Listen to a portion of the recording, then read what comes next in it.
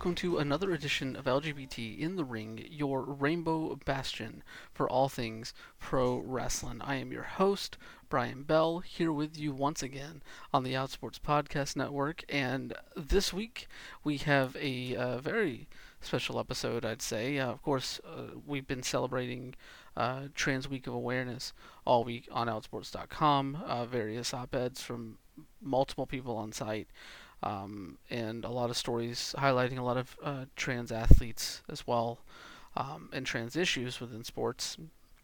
And we're doing that on this show as well today because we have the great Bambina on the show today to talk all about trans advocacy, trans identities in pro wrestling, and her own journey and philosophy in this industry.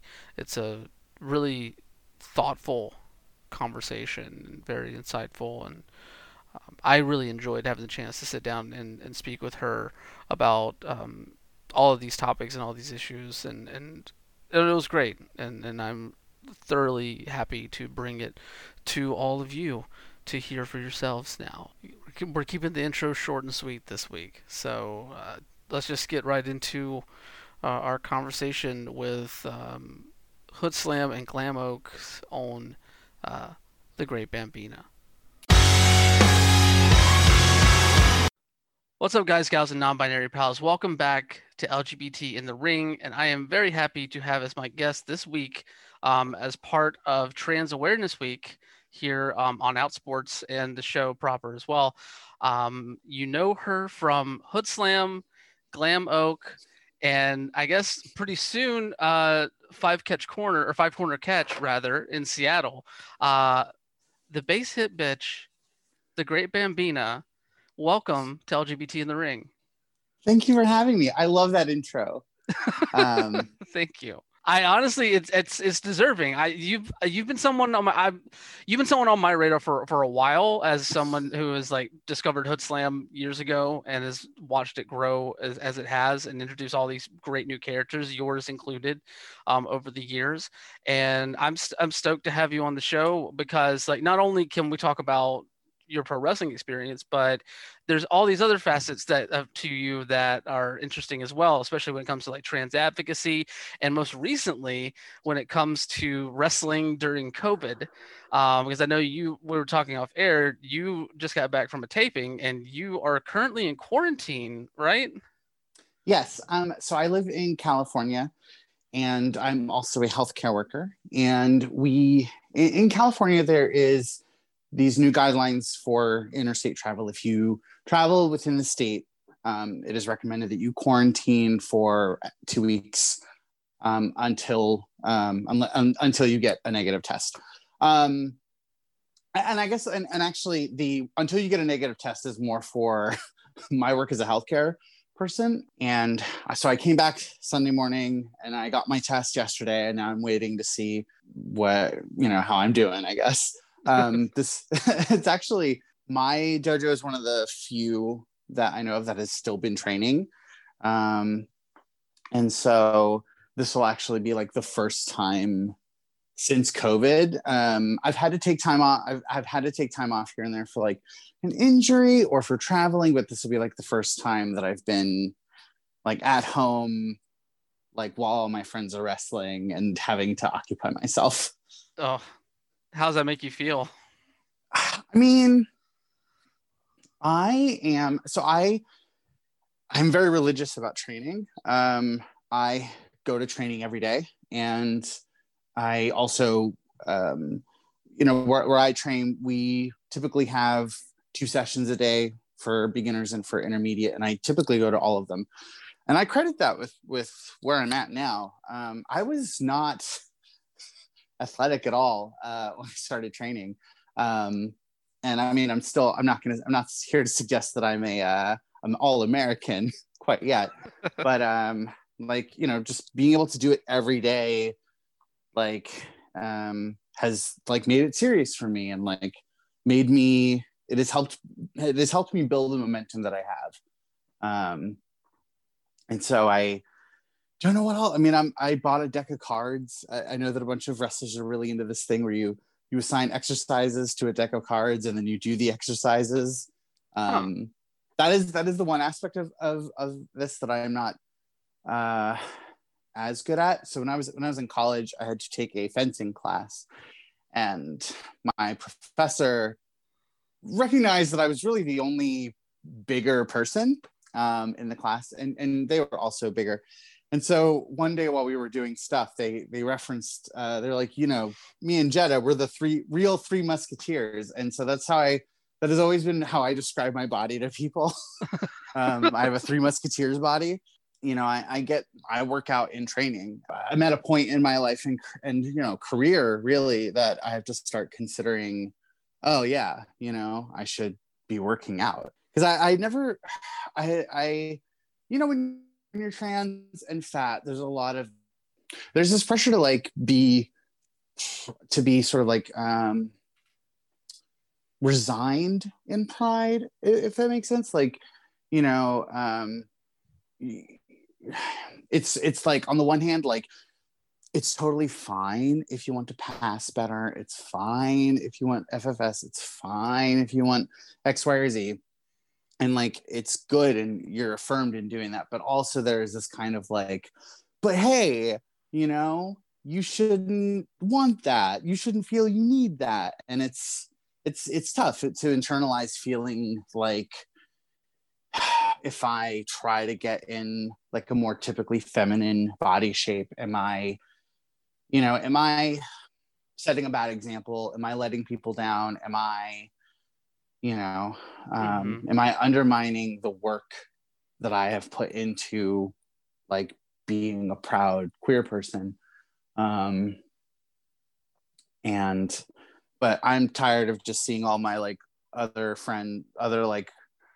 lady wrestler friends just have fit bodies, and I'm jealous now. So to heck with that, I guess. Hey, I like many people that I've spoken to on the show, everybody's experience is different and everybody's idea of identity and is different. So I understand where you're coming from, these sort of pressures of the not necessarily performative pressures, but the sort of pressures to adhere to a certain sort of dogma, for lack of a better word, when it comes to that sort of thing. But it's really about finding your own path, and if that's the path that you want to take to express your own identity, then hell, go for it. It's helpful when you have a motivating factor that isn't tied to that stuff.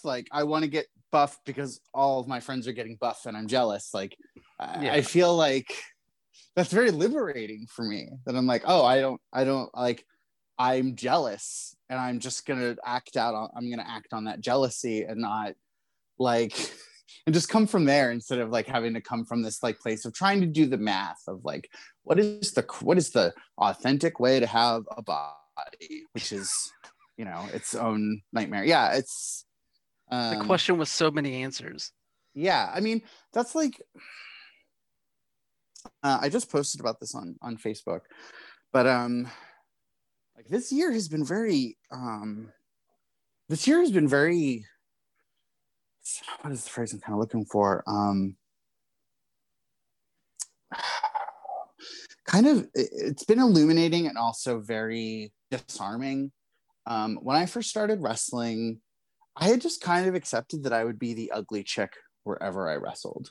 I was just okay, well, I'm trans, I'm fat, I still have a bit of stubble because I haven't been able to afford laser. I still have a deep voice. I don't express femininity in the ways that we would consider to be canon. And I'll talk about that later as it pertains to trans healthcare.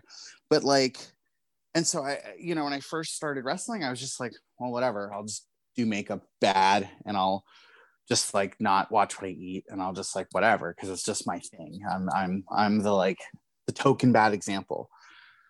But after a while, that really started to get at me. And there would be times when I would be in I would be at a show and I would be in the girls' locker room, hanging out with other girls in a girls' match, like, and having every, and being affirmed in every way possible by people, and still in the back of my mind having that nagging imposter syndrome of like, do these people actually see me as one of them? Or, like, why don't I feel I've spent all this time and effort over my life to feel like I belong in this place, and yet why am I still uncomfortable?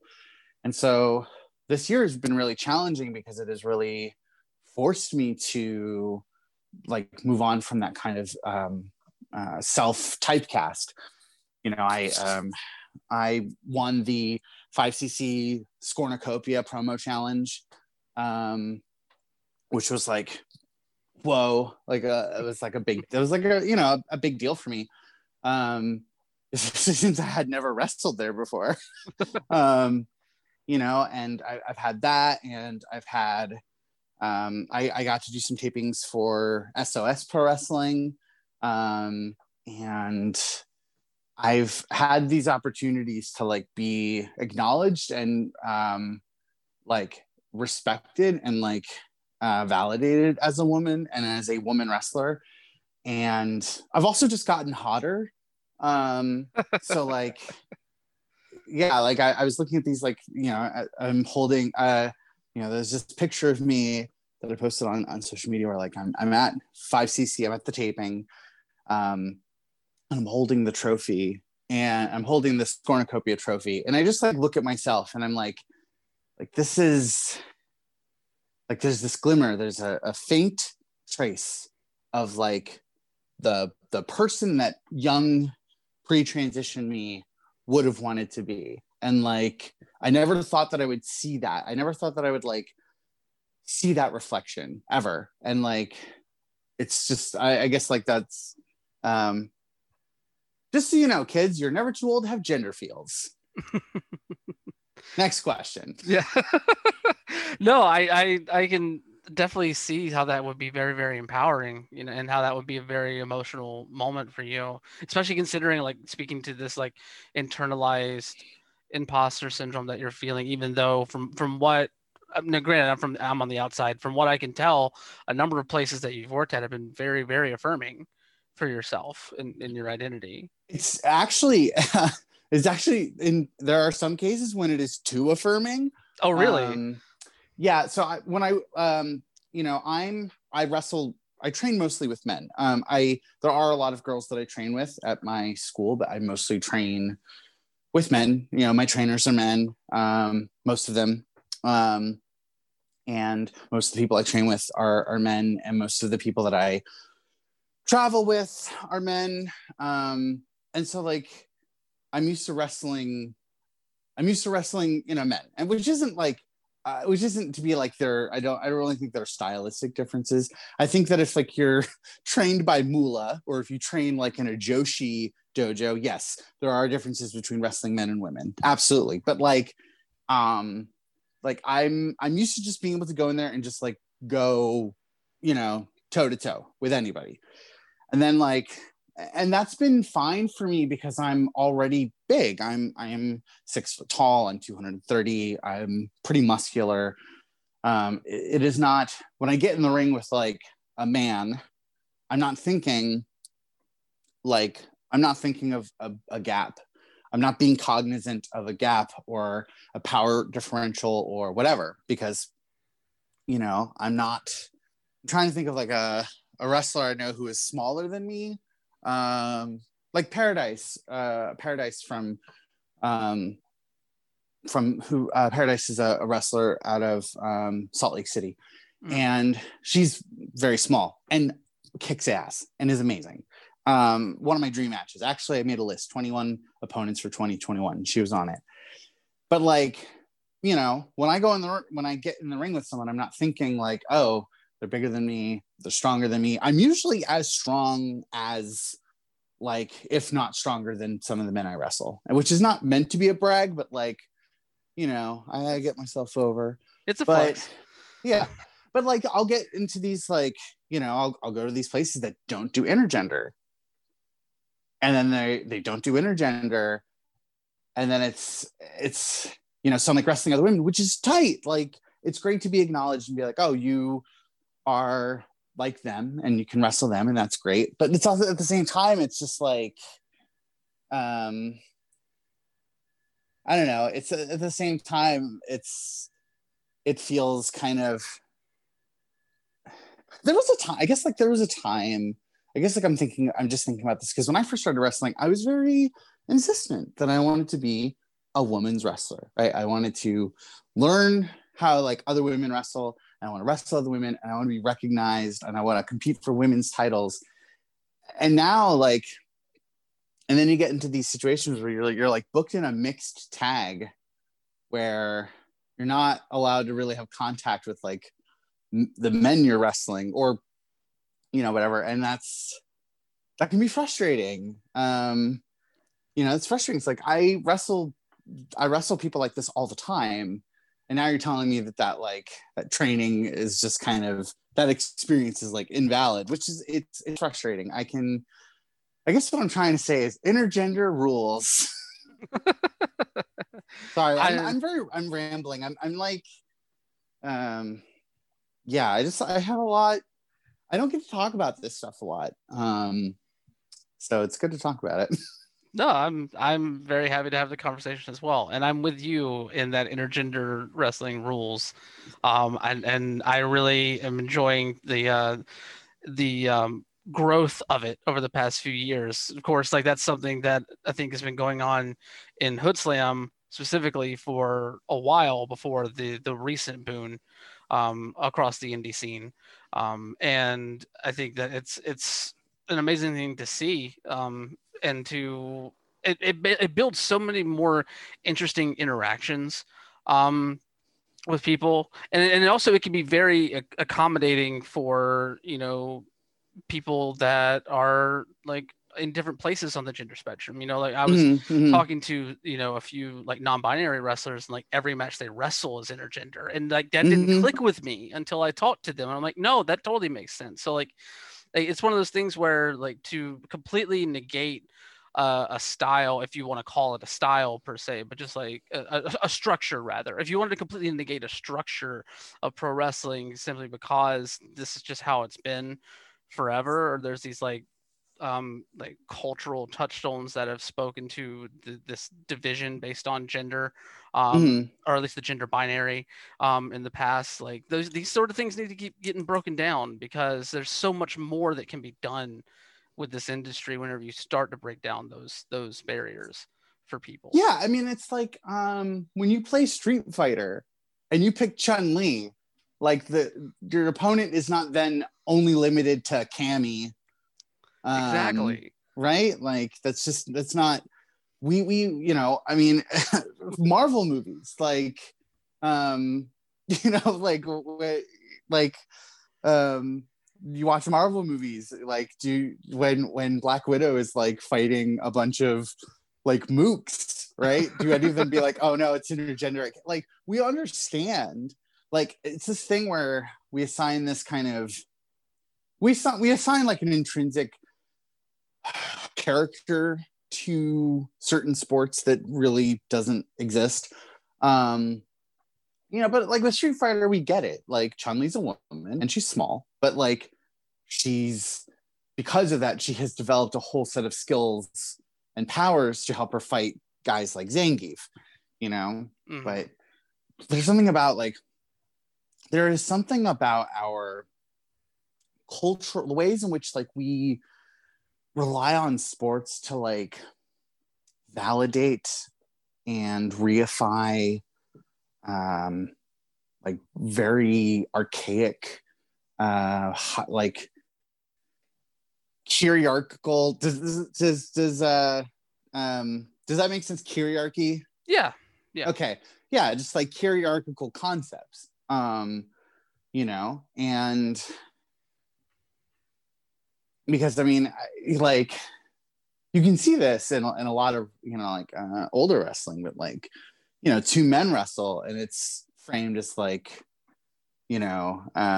strong, who's the strongest, who's the toughest, like who is like whose flavor of enhanced masculinity will win, and for women it's like whose flavor of enhanced femininity, and whose like brand of like in this contest between conflicting feminine energies, like whose comes out. I mean, like there's this way in which like a lot of, and not just wrestling, I mean sports, like we like rely on sports to like kind of reinforce ideas that we already have about the world.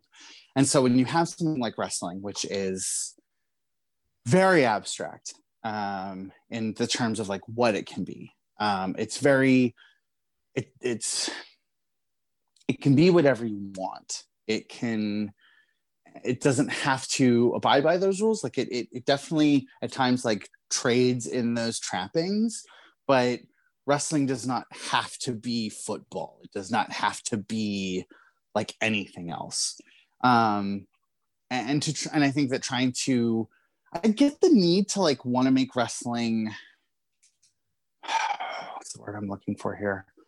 To make it, I don't want to say authentic, but like, to make wrestling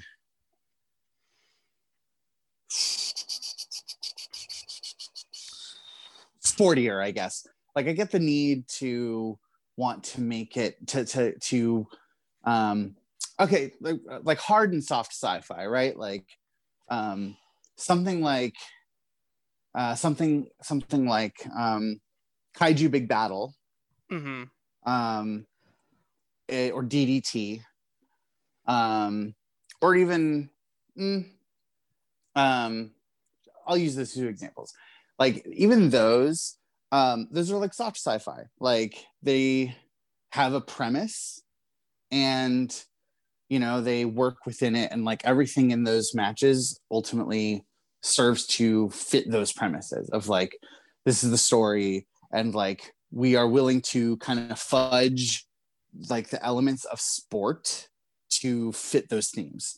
Whereas you have something like, I would say like Bloodsport, which is more hard sci-fi, right? It's more, this is real sport, and this is real murder fights. AEW I think is like goes back and forth between hard and soft sci-fi. Yeah. Like of having the tail of the tape and the weight classes, and like that's like hard sci-fi trappings, right?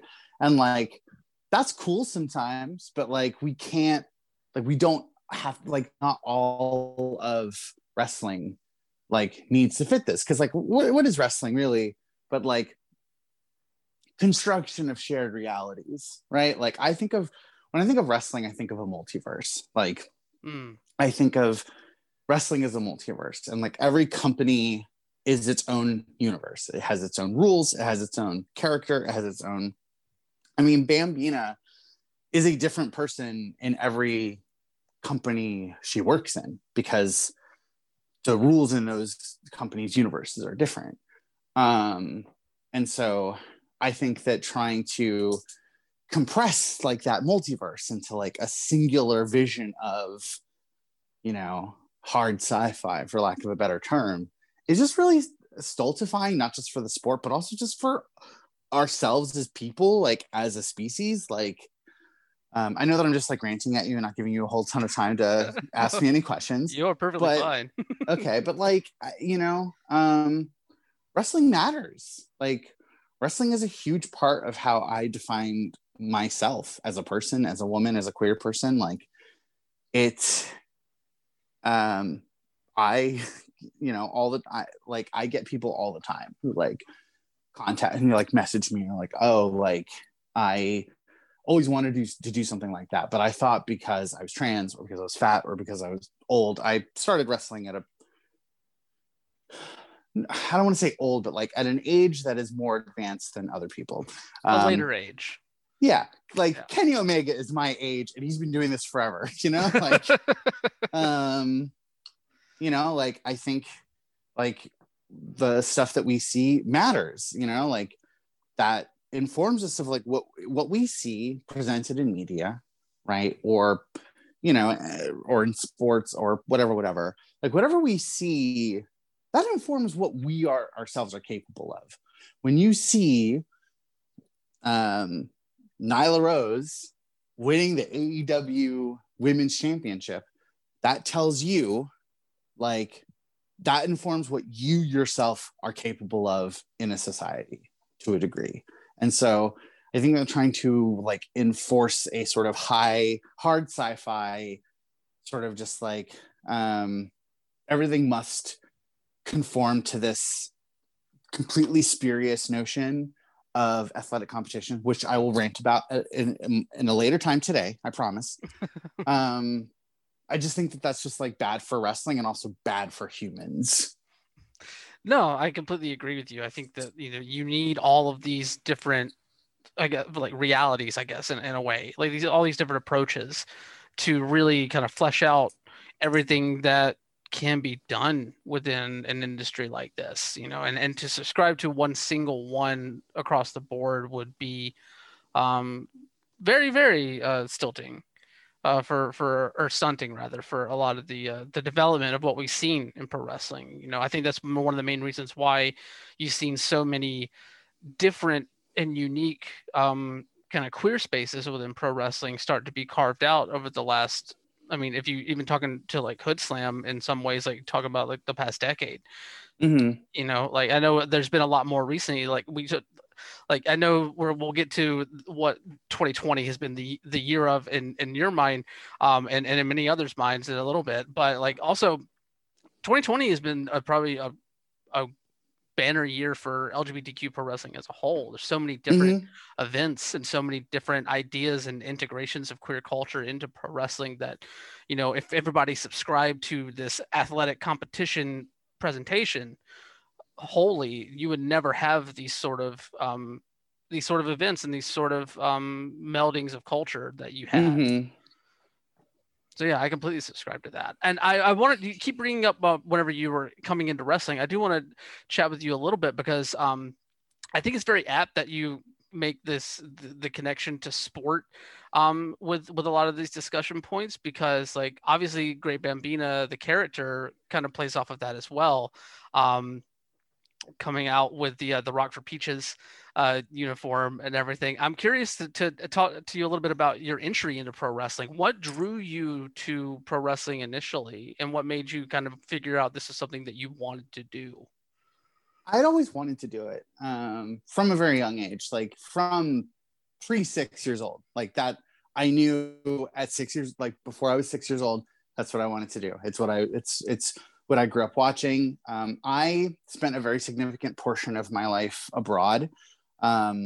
So in being an American, living abroad, and like being like the only American family on a street in another country for years, you look for things that kind of, you keep being told that you're American, right? And even though like I'm not going to a school in America, I'm not speaking American to my neighbors. You look for things that can like validate that identity that people are saying that you are. And for me, like that was wrestling. Like I was in Germany, like getting WWF magazine like a month later than like everyone else, because that was just how it was back then. I would go to these video stores in Germany, and I would rent out like old Coliseum video. That was like, like I think of wrestling as my mother tongue. It's kind of like how I view the universe. It's kind of like my moral compass, and the way that I think that like a lot of other people's moral compass would be like Star Wars or Star Trek or like the Lord of the Rings. Like we look to media to inform our morals, and like wrestling definitely informs like a lot of what I consider to be like how I perceive like myself as like a spiritual ethical being.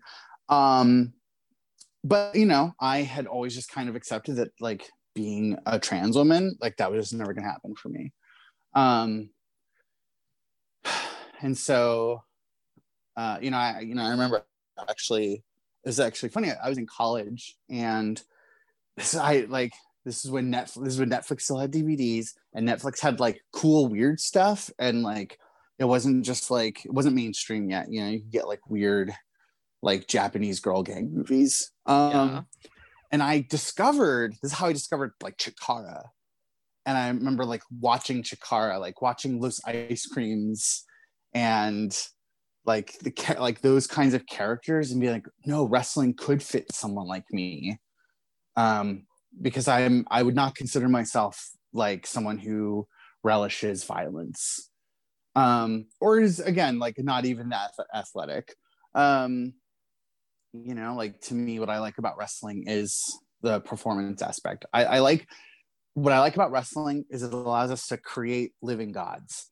And it allows people into the like creative process of deification. That is something I really enjoy about wrestling.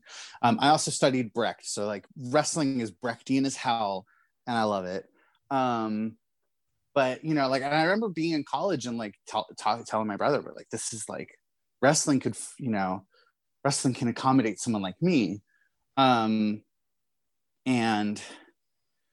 then like, you know, like I did other shit with my life, and eventually I moved to California, and I was getting jobs here and there in like the creative fields, because I have a liberal arts degree. And like I kept like, encountering this thing called Hood Slam. It would be like, I was seeing it recommended to me, like I would see people mention it, I would see flyers for it. Hood Slam used to have commercials at the beginning of Botchamania. Like it was there, and I had been to it a few times. I'd like seen it, and like I was aware of it, and I thought it was really cool. But it had never occurred to me that I could do it. And then I got a job as a journalist for a local Bay Area outlet, and I like interviewed Dark Sheik, and we had this interview. We talked, and like over the course of it, I told her that I had always wanted to be a wrestler, and like we stayed friends on Twitter for a while, and I was like constantly it was weird. I frequently trolled her by being like, when are you going to train me? When are you going to train me?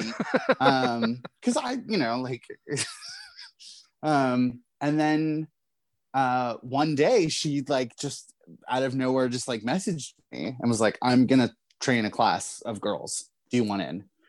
And I remember at the time I was recording a wrestling themed rap album. Oh. And yeah, we're just going whole hog on embarrassing stuff today. And I remember leaving the studio and just getting this like message from Dark Sheik asking if I want to like train and just see how it would go. And I was like, because I think like, I don't know, I think that for a lot of people, I think, and you know, if I'm like speaking kind of out of pocket for your experience personally, just let me know. But like, I think a lot of people get into wrestling fandom and get into like doing the wrestling kind of get into the culture around wrestling and are creatives in that way, because they kind of, at some point they had told themselves, well, I'll never get to be one of these. So, but I can be really into making art for it or podcasts for it. And I had hit this moment where I was like, okay, well, I'm either going to try and be a wrestler and fail, or I'm going to be a white rapper. And I don't really want to succeed at that. So I started training with Dark Sheik. Yeah. And that, I mean, that was like, those are some of my happiest memories. Just like being the drizzling shits at this training, because like, yeah, you know, like, I don't know, when you're a wrestling fan, you're like, oh, like wrestling, you just gotta like be hit and you gotta like fall down and blah blah blah blah blah, and then you do it, you're like, man, this is like way more athletic than I thought it would be. And like, you know, I went every week and I kept showing up, no matter, even though like I was like really struggling with fundamentals. And I mean, and I still struggle with fundamentals. I'm not trying to present myself as like, again, I'm not all American yet. Like I'm still in the infancy of like figuring out what it is that my body can do. But I was just doing it and doing it and doing it and doing it. And then eventually I started training with the Stoner Brothers. And, like there was, I was going 3-4 days a week, just trying to see if I could do it. If I had it in me. And like, I'm here, like there's this, I don't know, like the thing with wrestling is that like, it's an art in that like you can pursue it all your life. And just like being a painter, you could be a painting prodigy and paint every day until you're 90 years old and live on a mountain, do the Pablo Picasso thing where you just like speak in riddles and troll journalists and you're a grandmaster, and you will still in your core struggle with that feeling of I have not even yet scratched the surface of this thing that dominates my thoughts. And that's what wrestling is. It's like, I'm going to do it. I'm going to do it. I'm going to do it. I'm going to do it. And like, no matter, the more I learn, the more I realize, the more I have yet to learn. And that's where I'm at. And that's where I'll probably be for the rest of my life, is just pursuing a depth that I will never reach. I mean, to me personally, I feel like that's a fairly healthy place to be when it comes to anything creative, honestly, because like I feel like the moment you hit a steady place where you're complacent is where like you have stopped really trying to look at the edges of what you do, Yeah. So I think it's a very healthy approach to continue feeling like there's always something more to grow, always something more to learn, more to explore and create, because that's how you keep pushing the limits of an art form. So yeah, I think that's it's amazing to hear, because you don't really like, I know there's a lot, the old tried and true thing is like, the minute you stop learning, yeah, I just said it, the minute you stop learning is the minute you don't know anything. But it's very, very, very true, as cliche as the idiom is. So yeah. I'm curious, at what point in your training did the Bambina character start to come together for you?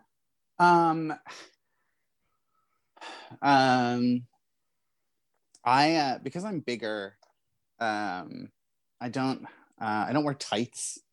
I usually wear just like, I'll wear, when I was training, I was wearing like a bodysuit and shorts. And over time, I started having this idea of like, Dark Sheik once gave me this like really good advice. At the time, I was like talking to her, I was like, I'm anxious because I'm a fat, like large queer trans woman, and like I am worried about how people will perceive me. And she told me, if you know what it is that people are anxious about you, give it to them.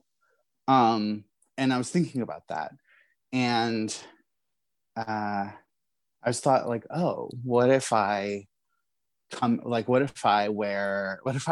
like come out and like a softball coach? Like, what if I was like a mask dyke softball coach? And that was like funny to me because I'm actually like extremely prissy. But like the idea of like trying to present myself as like the lesbian PE teachers I think we all had was very funny to me. And then at the time, I was like, there's this other girl I was training with, and we had this idea of like being like, of doing a thing where we were both like vintage ball players. Cause we both have kind of a pinup aesthetic. I have grown from that. I now have a mullet, which I'm very proud of. But I was in a rockabilly band for a while. I like that vintage stuff.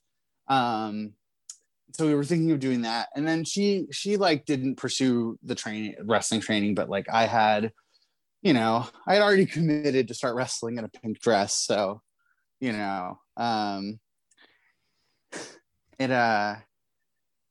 yeah, and it's really so I don't talk about this a lot, but when I was a kid, my father really wanted me to be a baseball player because he had wanted to be a baseball player, but he didn't get to pursue that. So he had wanted me to be a baseball player. You know, he signed me up for Little League, and he would coach my teams. He would coach and even be the commissioner of the teams that I was in, of the leagues that I played in, to make sure that I would have the best chance possible of being the star player, right? And you know, like there was one time he literally locked me in my room and like forced me to watch like baseball highlights, which actually didn't help because like it's not like they were instructional. It's like, okay, cool, yeah, Barry Bonds can hit a home run. That doesn't really teach me at 9 years old how to do that. And because of that, I had a really visceral and when I stopped playing baseball. So what happened was I had played baseball all throughout living in Europe, and I was like top player. And then I top player in my age group. And then I came back to America and I was terrible. Because the thing is, like in Europe, they don't play baseball because they are hoping to go to college on a scholarship and then be a pro and then buy their dad a boat, they just do it for fun. But then you come to America and like everyone's playing baseball or football because like it's low key part of like their family's financial stability plan. Like if you're not going to be a pro athlete, you got to like, I don't know, be an engineer or a marketing person or a doctor. Like that's just part of American capitalism. There are no hobbies. There are only backup plans. And I was terrible. And it was really demoralizing for me because I didn't like playing baseball to begin with. And it was just kind of demoralizing to like be made to do this thing that I was no longer good at. And it was a huge rift in my relationship with him when I stopped playing and when I stopped doing sports altogether. I used to joke to people that my dad wanted me to be a ball player, but I wanted to be a wrestler and a woman. And, it's a shame that he and I don't talk anymore because I, found a way to compromise. Yeah. So like, there's a lot of like exploring, like Bambina and that like being a lady baseball player that is, it works through a lot of stuff. Something I don't think people understand about, when I wrestle, I get told all the time by people, oh my God, League of Their Own is my favorite movie. I love it. That's cool. But like, I always thought of a League of Their Own. I don't find a League of Their Own like inspiring. It's actually to me kind of a horror movie. So the players of the players in the AAGPBL, which, I have to say this, I say this all the time, sorry to be that person, but was a racist, segregationist league. Yes. It wasn't just about let the girls play baseball. Like the AAGPBL was a means of social control.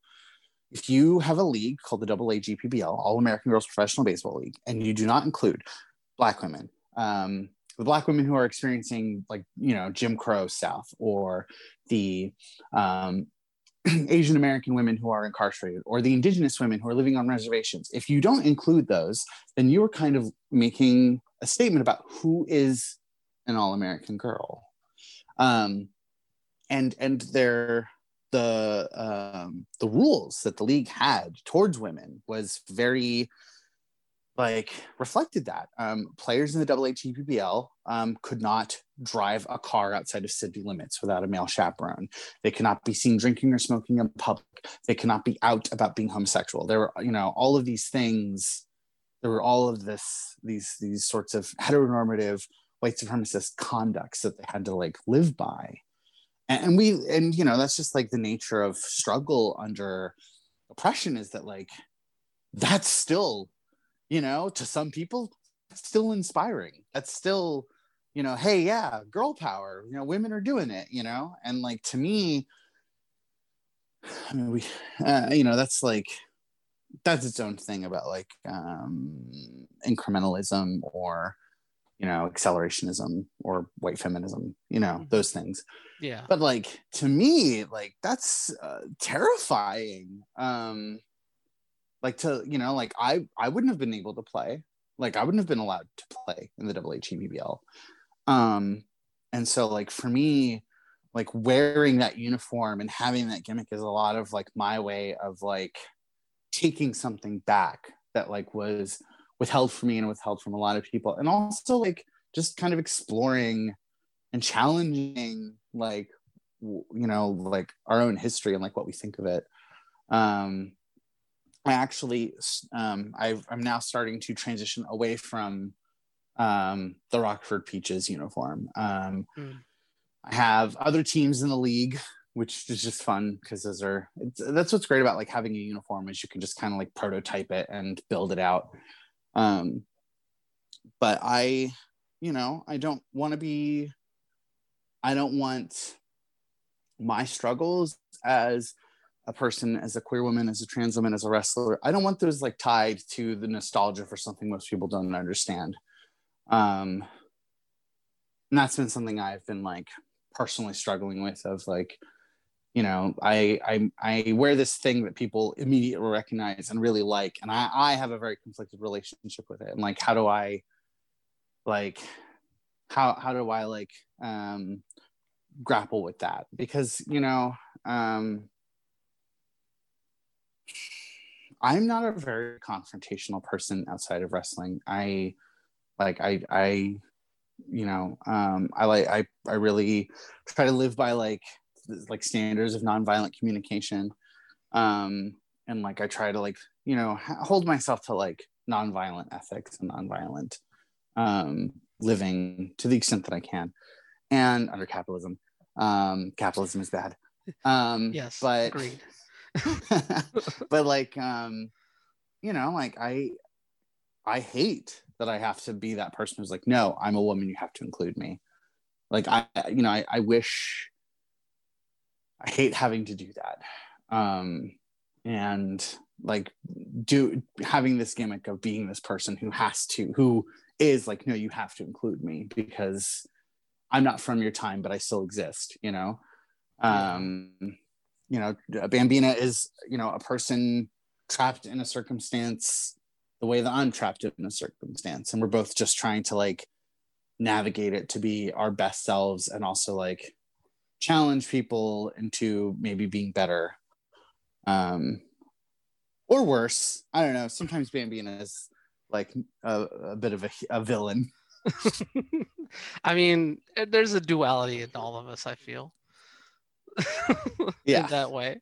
No, it's really interesting to hear you speak about like moving away from the Rockford Peaches uniform and like all this different history with the AHPBL, that really that's overlooked, honestly, and ties into a lot of the philosophical ideas around like how like your own identity and how it manifests in these different social communities in these different places. And I don't know, to me it really feels like from what you described that it really feels like the definition of a reclamation project in a lot of ways.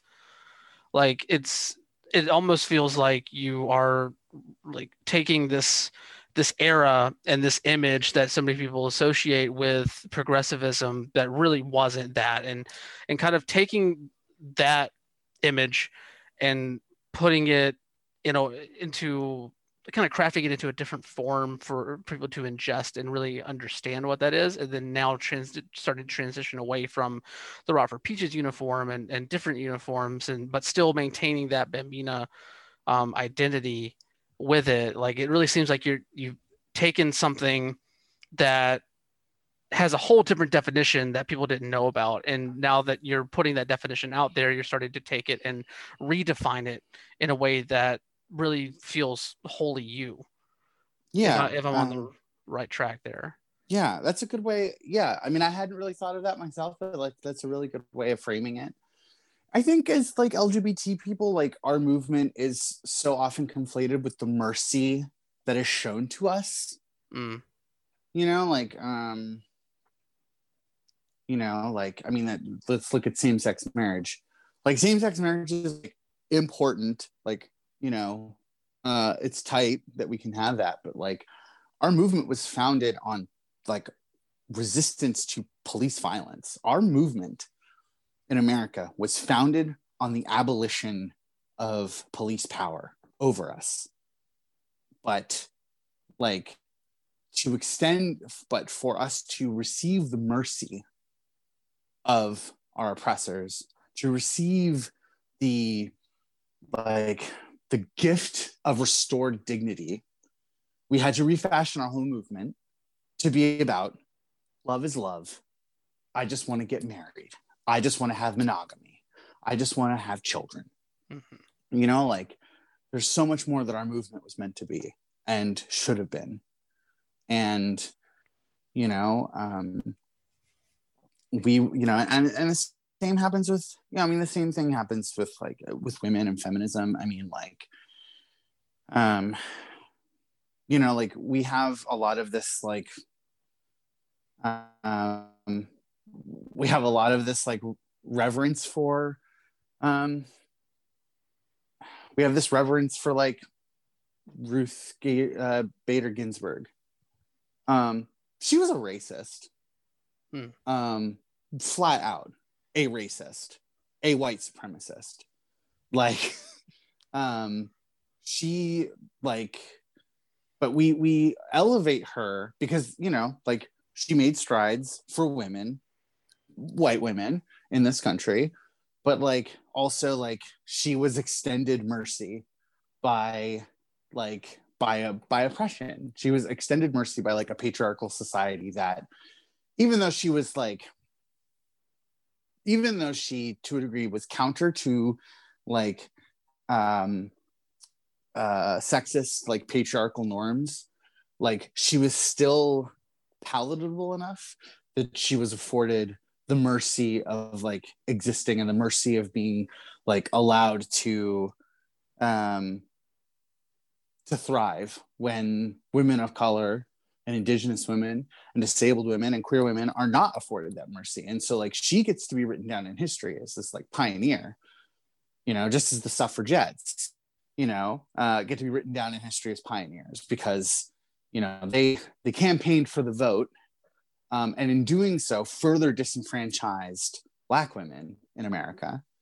But they were, because ultimately, patriarchal society kind of like realized like, well, we can either have the white women on our side or not. They were extended mercy, and that becomes our narrative of like the struggle of women. And so I want to challenge that as a wrestler, as a person. Like I'm not the mercy that is extended to me.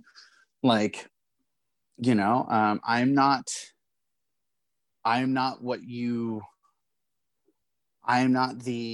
the dignity and truth that you allow me to have. Yeah, sorry, that was a bit of a they've all been rants. Sorry. No, you are perfectly fine. Like there's power in what you say, honestly. Like that's because you're not wrong in a lot of ways. Like there's a reason why RBG is celebrated the way that she is, and so many other feminist icons that are celebrated the way that they are, but yet at the same time most of the world needed a Netflix documentary to really know who Marsha P. Johnson was. Mm-hmm. Like to really understand the roots of the queer rights movement and the trans rights movement, going back to Stonewall. Like everybody knows Stonewall. Nobody outside of like the culture, the family, if you will, really would be able to connect Marsha P. Johnson to that immediately. Everyone loves to like invoke the imagery of the Nazis burning books to document like this is what fascism looks like. What most people don't know is that in those pictures, the Nazis are burning books about transgender people. Yes. They're burning books of the Hirschfeld Institute. Like, and so like because of that, like we have this that has allowed this like modern myth that like trans people or queer people are a modern invention, and it's not a modern invention. It's just that our history is constantly being dismantled. Yeah. And then when it is dismantled, you're heteronormative people like look at that and be like, wow, that's bad that it was done to someone else. It's very much like that Eric Andre meme where he shoots Hannibal and then it's like, why would Hannibal do this? Yes. That's a lot of what that's really a lot of what queer history is to the average heteronormative person. No,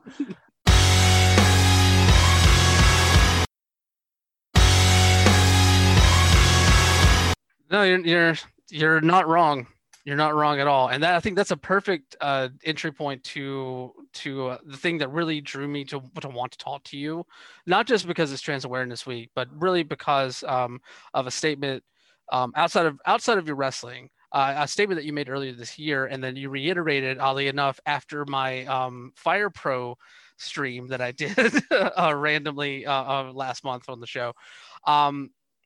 You basically said back in January, 2020 is the year of the trans woman wrestler.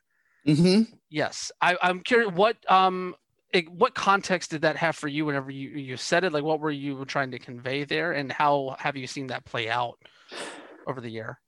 I was, at the time, I was saying it because I just felt like I was being witness to a wave. In November of the year prior, I went to a Shimmer taping and got to see Candy Lee and Jamie Senegal wrestle live, which was amazing. And I train with and have like been witness to the transition of Dark Sheik, owner of Hood Slam, and seeing her kind of, I think that Hood Slam has always been sort of on the forefront of like what people consider to be like countercultural ideas in wrestling.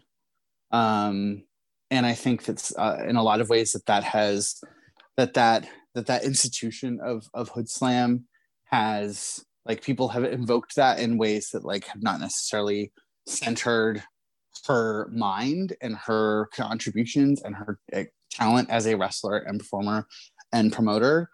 And this year was like, I was backstage with her at a show, and like, I was like, let's get a selfie together. And, I just felt like this is going to be a year that like a lot of us are going to make moves. And when I say us, I don't necessarily mean me. A lot of the advances and like moments and the milestones that have like happened this year by trans women wrestlers have been by and large by trans women of color. It's been Candy Lee, Dark Sheik, Nyla Rose, Mariah Moreno. Mariah Moreno, who had been, out in trans as a wrestler, long, like for a long time, like, and seeing Mariah Moreno start to, there's a saying that people use now of give them their flowers. Mm-hmm.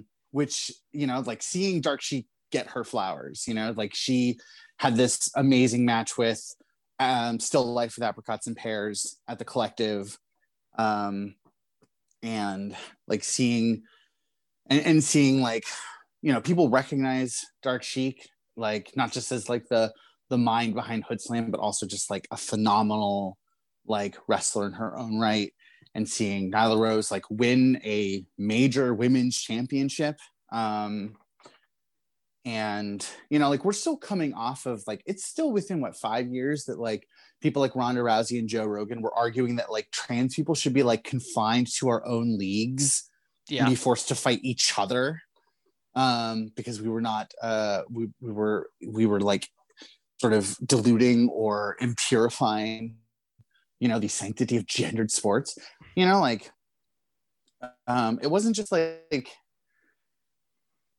there was just, there's something about 2020 where like all of these, like trans women who had been doing the work and been, like doing the work and like, knocking down those walls and like challenging those norms for so long were like, this year was like, I feel like a year that like they got like recognition in a way that like, caused a sea change. I train, like there are, I would say five like women or feminine of center people that I train with, and like we're almost all trans or non-binary. Hmm. Like I know I've wrestled other trans women, which like I never thought I would ever do. I now know trans women who, train in pretty much like every region of the country. Like a couple years ago, we would have been considered at best, a fringe novelty, but just 2020, like 2019, 2020, like was just the year that like people woke up. Sheik often, Sheik would often say that like, the West has something to say. Mm-hmm. And I think that within like the last couple of years, especially with like, finally the rest of wrestling kind of like getting behind, because like Hood Slam was doing Twitch for years. Hood Slam had been on that live stream kick. Hood Slam had been doing the Twitch thing, had been doing, live streaming their shows for free. They've been doing that for a long time. I know this because I used to be the person who like ran the stream, and like now, like, and that was what set Hood Slam apart. And now everybody's doing it. Everybody's trying to like make streaming content. Like, everybody is now trying to make, especially now with COVID, everybody's now trying to take advantage of an audience base which is stuck at home and doesn't have a lot of money. I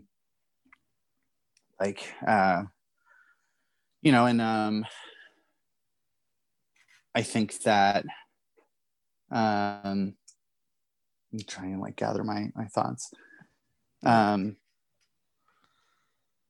Sorry. I mean, and also like I also have to like kind of check in that like there are elements to that are kind of ungraspable by me.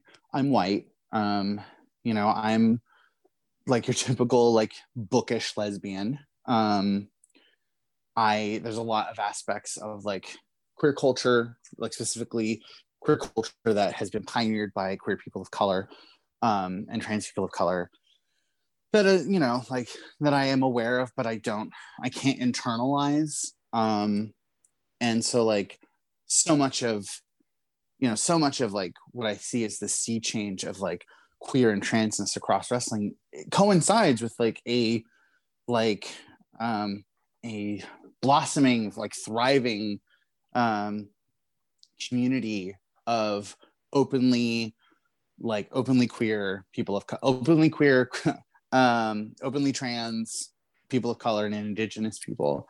And like they're able to, in a lot of ways it kind of reminds me of it kind of seems kind of like a do-over, because so much of like queer culture was rooted in the culture of queer people of color, and over time white queers like sort of assimilated that and kind of mainstreamed it and kind of homogenized it. Mm-hmm.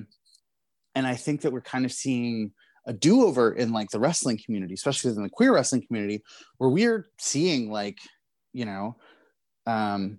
like we're seeing queer and trans people of color and indigenous people like establishing themselves, establishing like a community, establishing a scene and an ethic of community and solidarity. And in doing so are like kind of I kind of see in wrestling and in the wrestling fandom, specifically within the LGBT wrestling fandom, I am seeing like something that is very vivacious and very enlivening, very galvanizing, and also like it feels, and again, I'm a white person and I'm only a witness to this. It does feel like a chance for people to like have something and like hold on to it. Because the thing is, like, all queer people love wrestling. People don't know this. Like, like every trans woman I know also loves wrestling, to some degree. Because wrestling is, what is wrestling but like enhanced gender? When you get down to it, like even the most generic wrestler is an exaggeration of themselves. Like whether it is an exaggeration of their actual who they are, or a character that they're playing, or a persona. Like when you are in the ring, you are an exaggeration of yourself. And queer people understand that. We've always understood that. We like, to me, like what appealed to me as a child watching wrestling is like, oh, this is like, this is a way which men are allowed and encouraged to be beautiful, is through wrestling. Like you're wrestling, even like even homophobic wrestlers like AJ Styles are very prissy and very kind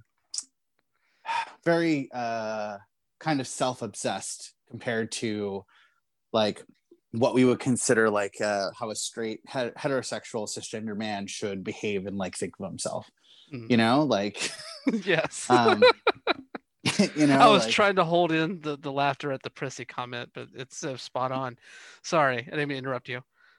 No, but it's like, Ronda Rousey, like, fucking ragged on trans people, but like you saw some of her makeup looks. Like they weren't like the epitome of like feminine grace. She was not.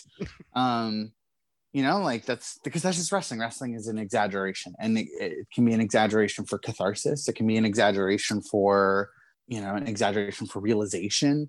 Like I said, like I read a lot of Brecht, and so like I think that something that like really appeals to a lot of people with wrestling is the opportunity to like critically build worlds. Like an example, Richard Shineri, who's someone I've trained with, someone I love very deeply. He brings out Webster, and like he sets Webster up, and he goes for that leap. And in your mind, like when he gets on top of Webster and he jumps, and you are given the choice to like empower him to like, we are all given this opportunity to collect our like minds and our mental energies towards the realization of this dictionary being 50 feet tall and him crushing who he comes down on to death. And that's real. I've taken it. Richard Sherry has, given me the elbow drop from Webster, and it feels more than like what it feels like he's coming at you from 20 feet, because like we've all chosen, that's what I was saying earlier about like this process of like intentional deification. Like we've all imparted that power and that energy. And I think that's what a lot of people like about wrestling, is that ability to be self-aware of the world that you're building as you're building it.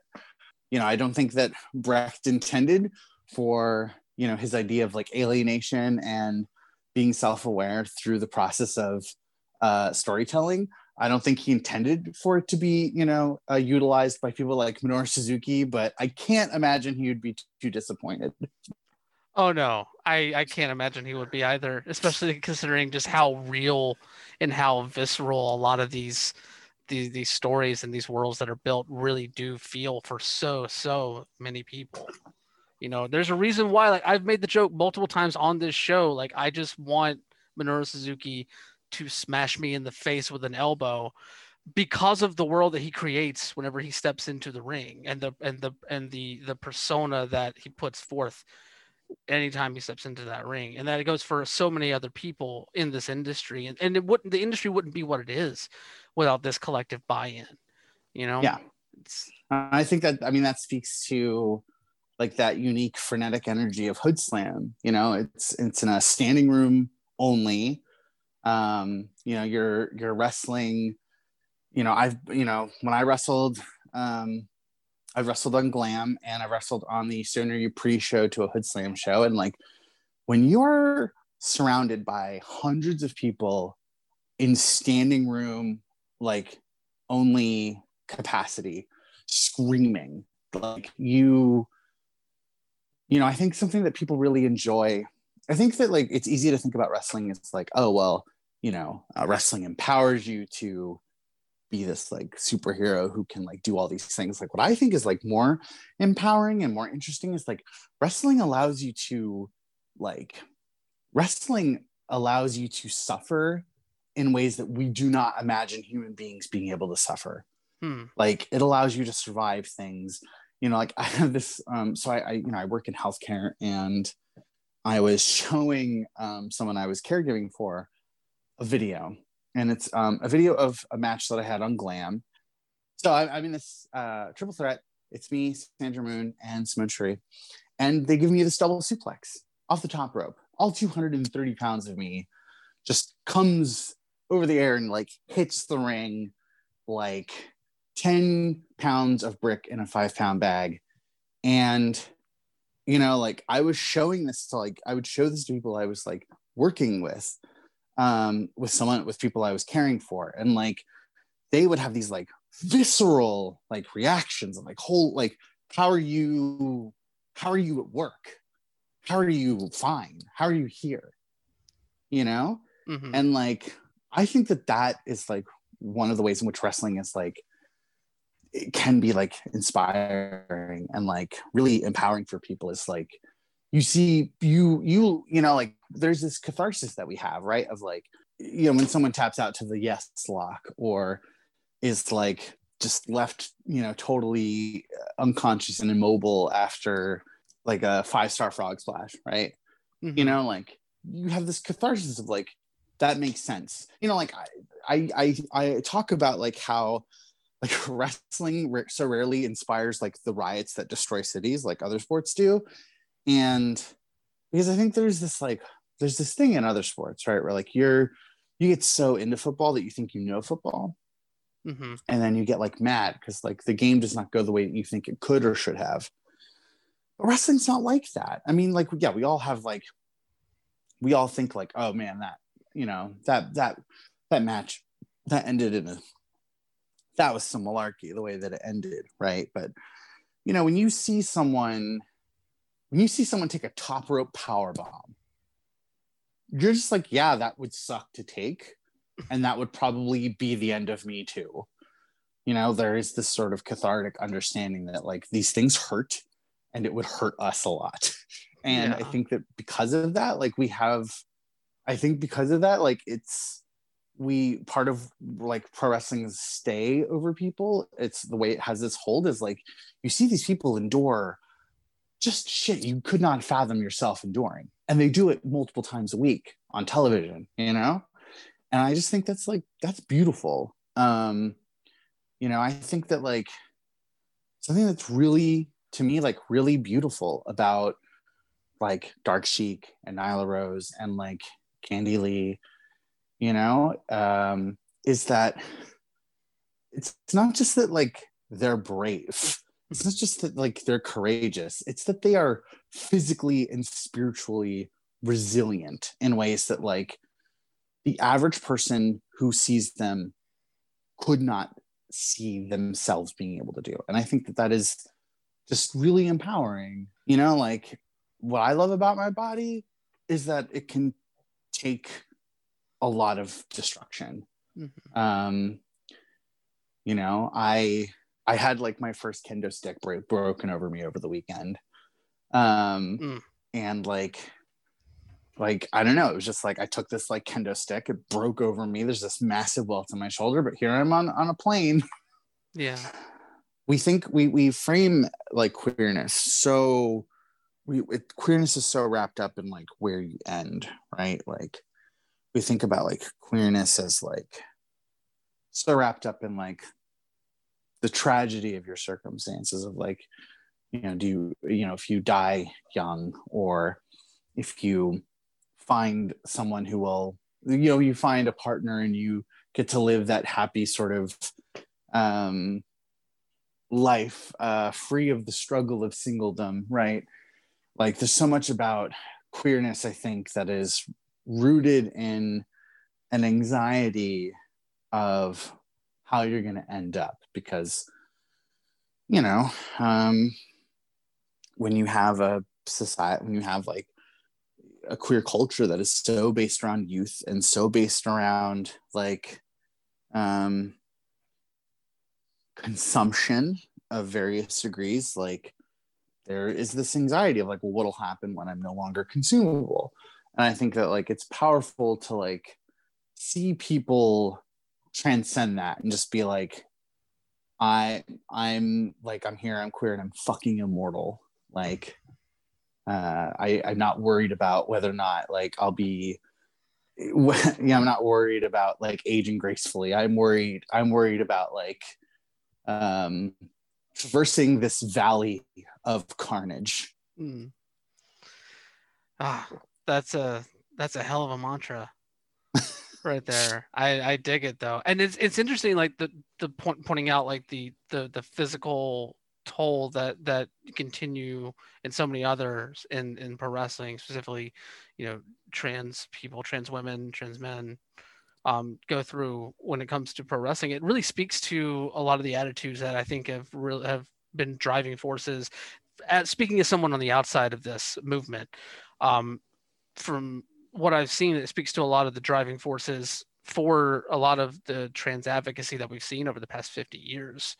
In that, like you said, a lot of the movement that was started at Stonewall has basically was usurped in a lot of ways by white gay men, and moved towards a more digestible sort of thing that really left a lot of the trans people of color, trans women of color that started it in the wake, and kind of left the defend for themselves, and it feels like, so whatever advances the queer community has made over that time span, the trans community is always a step behind, but there's always been this resilience there, like no matter what trials are being faced, no matter how many different areas of society are trying to limit and discriminate against the trans population, there's still this very, at least from the people that I've spoken to, there's a very rebellious attitude that's still there. Like, you're not going to kill us.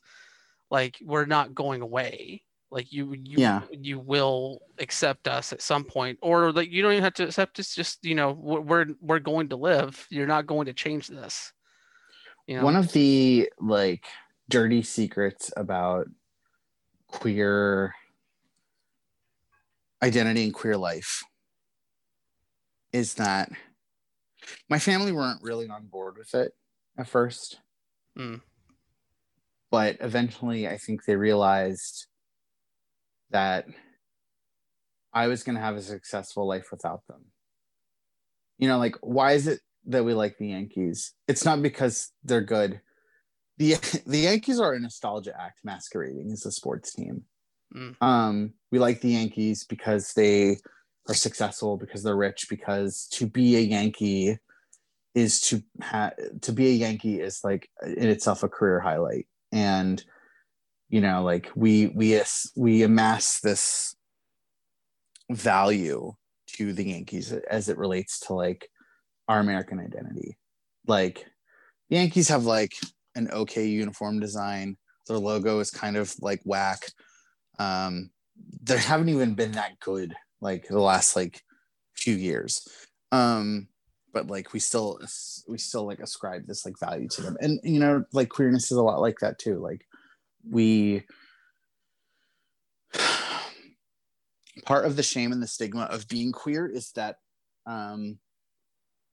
part of the shame and stigma of being queer is the perceived like struggle that we will face because we are being queer, which exists because of the stigma that is placed on us. Philosophy Tube has a really good video about that, of just like how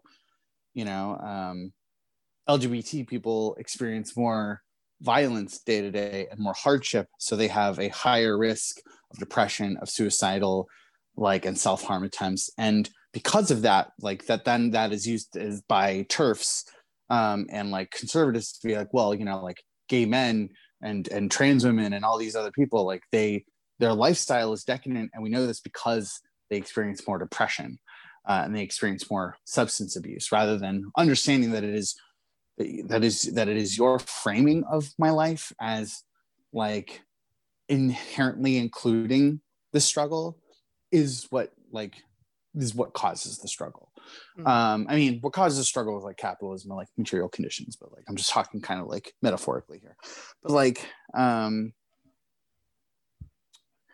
like that's also, I think, now that I'm thinking about it, like that's like also where that is part of like where 2020 becoming year of the trans woman comes in. It's just that like now that like trans people and non-binary people are succeeding, like people are getting behind them, because like being a trans woman is no longer about just surviving like ridicule and abuse. It is also now about like pile driving people and doing like putting on amazing wrestling matches and captivating audiences through like through physical displays of technique and expertise. I really think that wrestling has this capacity to transcend queerness as tragedy. No, that's sorry, I just need a second. That's just, it's a fucking truth. And it's something that it's been truly powerful to see. I think we talked a lot about capitalism here and there throughout these conversations, but to take a phrase from some of the arguments around that is seizing the means of production in a lot of ways. Like it really is like changing the narrative because people are taking control of the narrative and trying to make it a better one, as opposed to just defining us by the tragic backstory and trying to push forward. And yeah, like it's just it's a wonderful thing to see. In many ways, like the way that the pro wrestling landscape is changing in that way, it gives me hope for other landscapes, really. And that kind of leads us into another thing I wanted to talk to you about. Like, obviously, since you work in healthcare, the Affordable Care Act is being threatened once again in the Supreme Court. Last week, the Supreme Court heard arguments on what many legal scholars are calling a, quote, joke of a case, to try and repeal the ACA, which, of course, that legislation holds a lot of protections for trans healthcare rights within it. And if it was to go away, that would really create a disheartening situation. Disheartening probably is even too mild of a word, honestly, for the situation that it would cause for many people like yourself and others that benefit from those protections. I want to kind of talk to you a little bit about that as well. Like, what does it make you feel whenever you see those protections in the ACA and the ACA as a whole continually being challenged by people who don't really have an idea of a replacement? It's reached a point where it's just you eventually run out of like outrage for it, because like the thing is, like, the cruelty is the point. Like the cruelty is the aim. The aim of repealing the ACA, the aim of denying us bathroom access, the aim of denying us like adoption rights.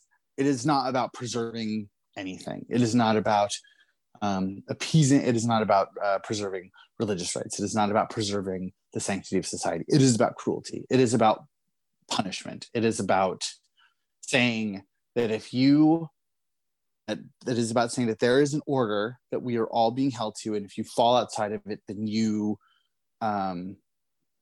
must incur wrath. And I'm talking about, I guess, like wrath in the sense of like, there's some biblical, some theologians who talk about the wrath of God as not God like reaching out and smacking you around, but the wrath of God is the protective hand of God being withdrawn, and the dangers of the universe being beset upon you. And like that's the point of like efforts like this, is just to preserve is like to rigorously uphold a social order by threatening the rest of us with like abject cruelty.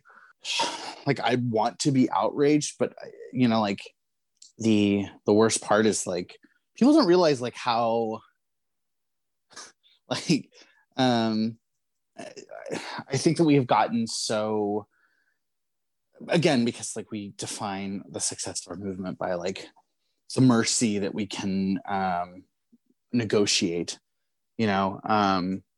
we often lose sight of the like reality that like gay rights are also straight rights. Like it's it's not just about like it's like if LGBT people have the right to marry, that means that it strengthens your right to marry, because it means that you can marry whoever you want, even if like the person, even if like there is, if you are a straight person and you want to marry someone who like it does not fall within legal parameters of straight man, straight woman, which happens even like to straight people, like by protecting my rights, you are shoring up your own rights. Like it is not one is not depriving you of the other. And it's the same as like abortion, access to abortion and access to like birth control helps like women with people with uteruses. It also helps people with penises. It like those safety nets and those rights protect all of us.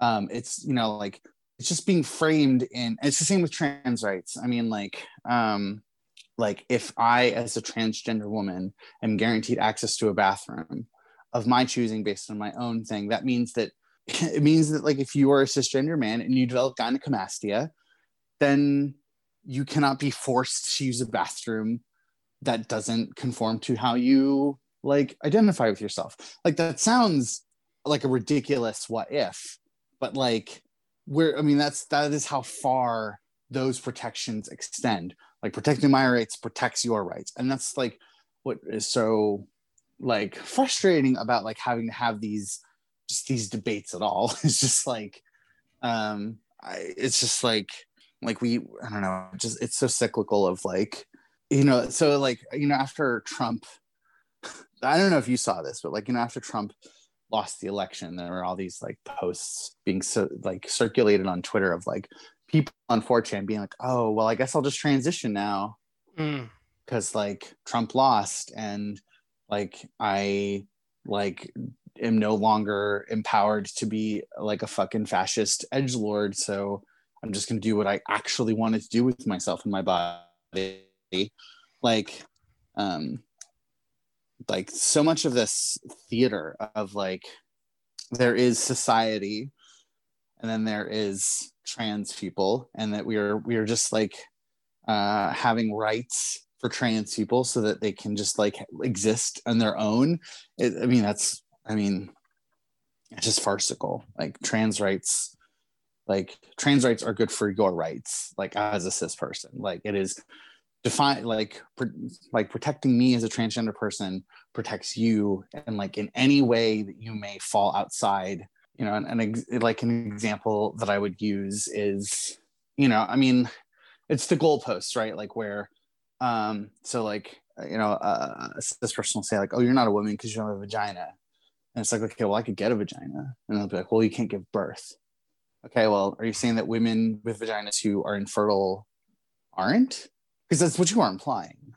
And like it seems like insane now. It seems insane to us now to think that like there would be a time where, you know, infertile cisgender women would be declassified as women and be forced to some other gender marker. But like you have to remember that like male and female is made up.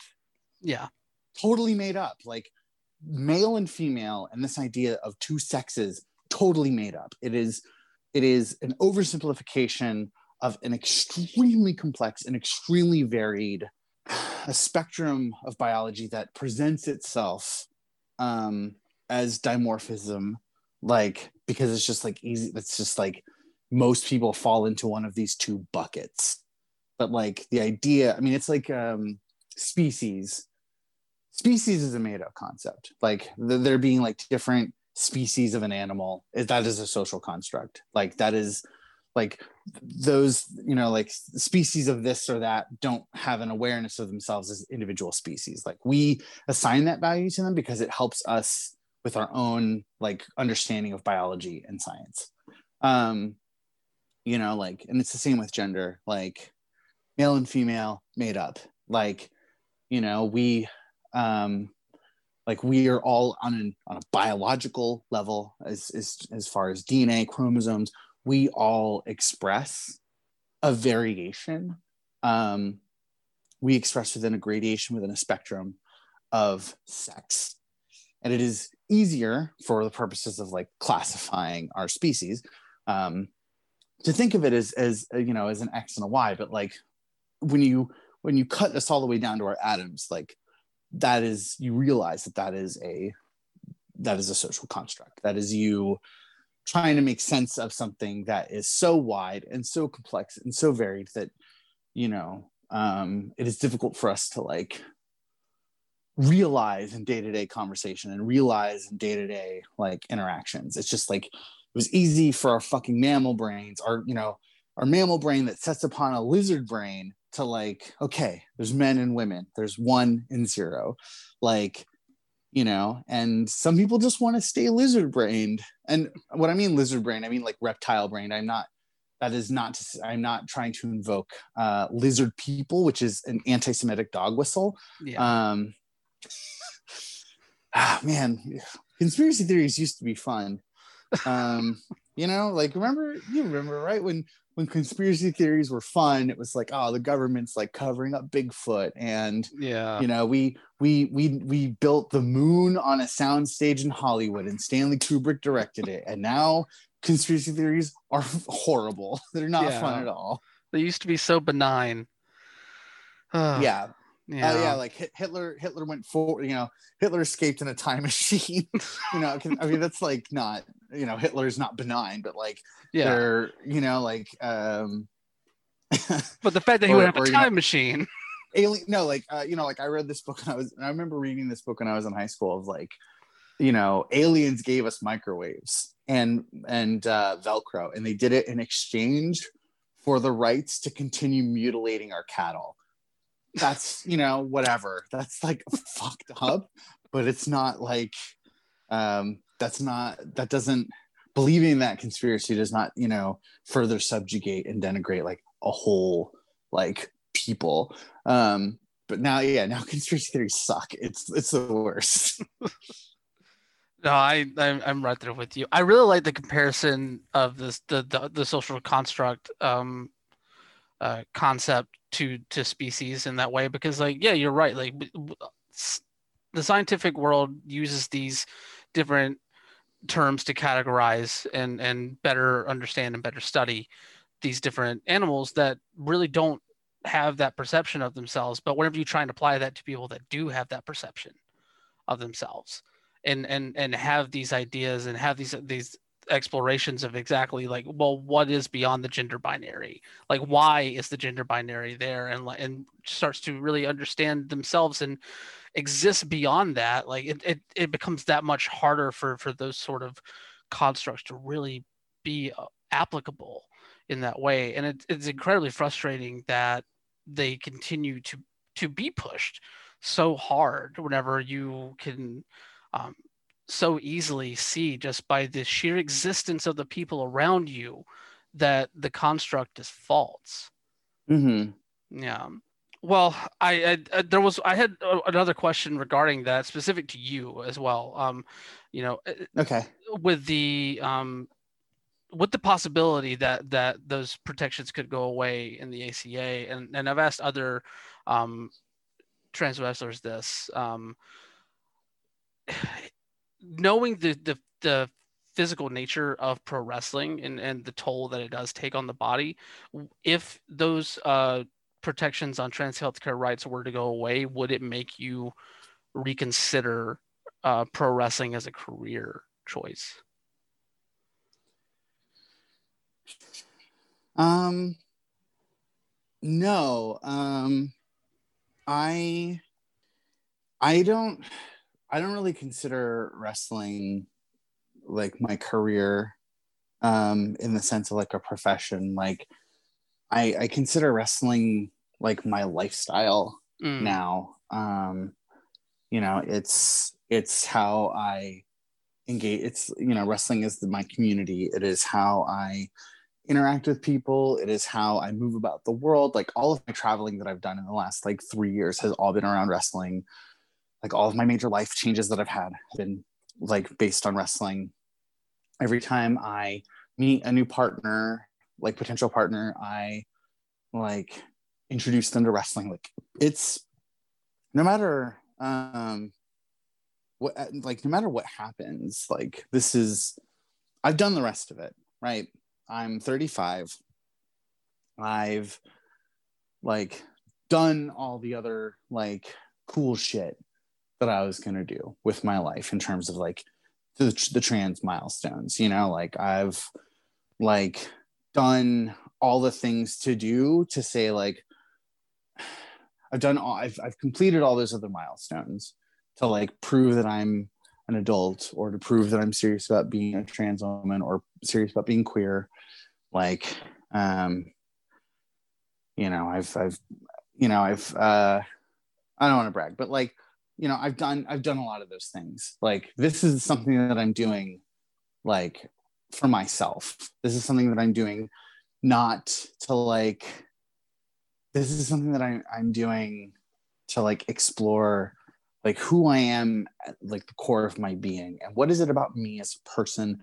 What is it about me as like a being who lives in the universe? Like, what is it about me that is worth sharing with others? What is it about me that is worth learning from others? What is it about me? What is it about me that is worth the grind, the struggle, the everything that goes into wrestling? Like, I will do wrestling until I die. Um, like this is the thing that I'm gonna do. I mean, this is in a lot of ways, this is kind of like wrestling is a lot like joining a union. It's also like joining like a monastery. um, this is the life I've chosen for myself, and this is the life that I'm going to pursue to the end. So, like, whether or not the ACA gets repealed, that's whatever. I mean, I live in California. I live in the Bay Area. It will not be hard for me to like get trans affirming care. I mm. have since living in California. I have never had a doctor ever tell me no on like getting hormones or looking into this like this treatment or that treatment. I've never had that. You know, um, so like whatever happens to, I mean, and we're not really fighting for me. We're not fighting for people like me. I mean, that's the whole point of like, it's what we've been saying this whole time about like Trump and like, is like, we're not fighting for California.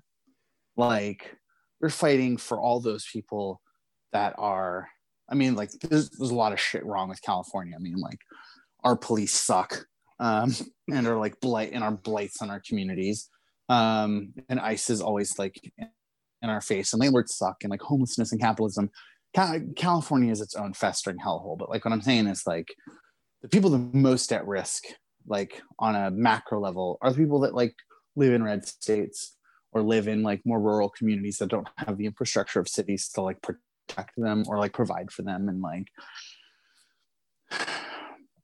I'm not worried about like me, like if the ACA is repealed, I'll be fine. For better or worse, I've had a good life, and like I'm going down swinging. That's like why I'm, that's why I'm committing to wrestling.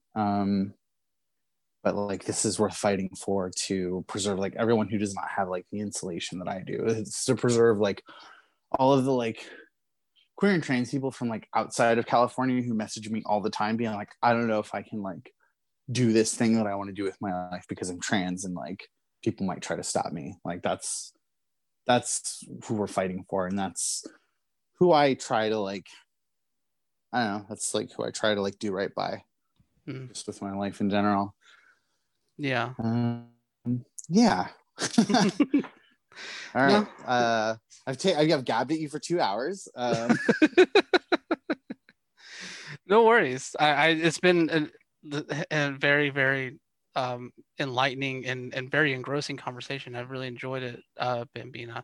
Let everybody know where they can find you online. On Twitter, I am Baseball Kick. On Instagram, I am Bambina's Baseball Kick. Next week, we are premiering my new the revamp of my cooking show, Batter Up. Oh. That'll be on twitch.tv/BatterUpBambina. Awesome. I'm glad to see Batter Up coming back. I enjoyed the first few episodes there. They were very entertaining with you and Sheik. Thank you. in the kitchen. And I think am I wrong, or did I see a Shotzi Blackheart? We had an episode of Shotzi Blackheart. We made mock apple pie. Well, thank you so much for having me on. No, thank you for coming on. My thanks once again to Bambina for coming on the show. This was outstanding. I really enjoyed having the chance to speak with her. And honestly, having the chance to kind of brush up and kind of work on my chops when it comes to my English major and the one or two playwriting / theater classes that I took in the midst of working on that. So yeah, I did not expect the conversation to go into Brechtian theory, but I am here for it, and here for so many of the things that came up during the course of that conversation. Definitely check out Batter Up whenever it comes back next week over at twitch.tv/BatterUpBambina. The first few episodes that during the initial run of Batter Up were entertaining, and I can't wait to see what she has in store going forward. It's going to be fun. But that's going to do it for us here this week. God, it's just, I keep going back to the mantra the mantra rather that she put out there, and it just keeps hitting home with me. You know, we're here, we're queer, we're immortal, and that's just some power that's going to stay with me as we keep going forward on this show. And I think that it's a very good thing to internalize for all of us in that way.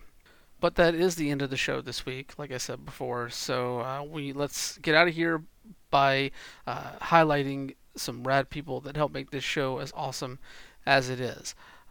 Of course, the Progress Pride flag designed by Daniel Quasar is a product of Progress Initiative.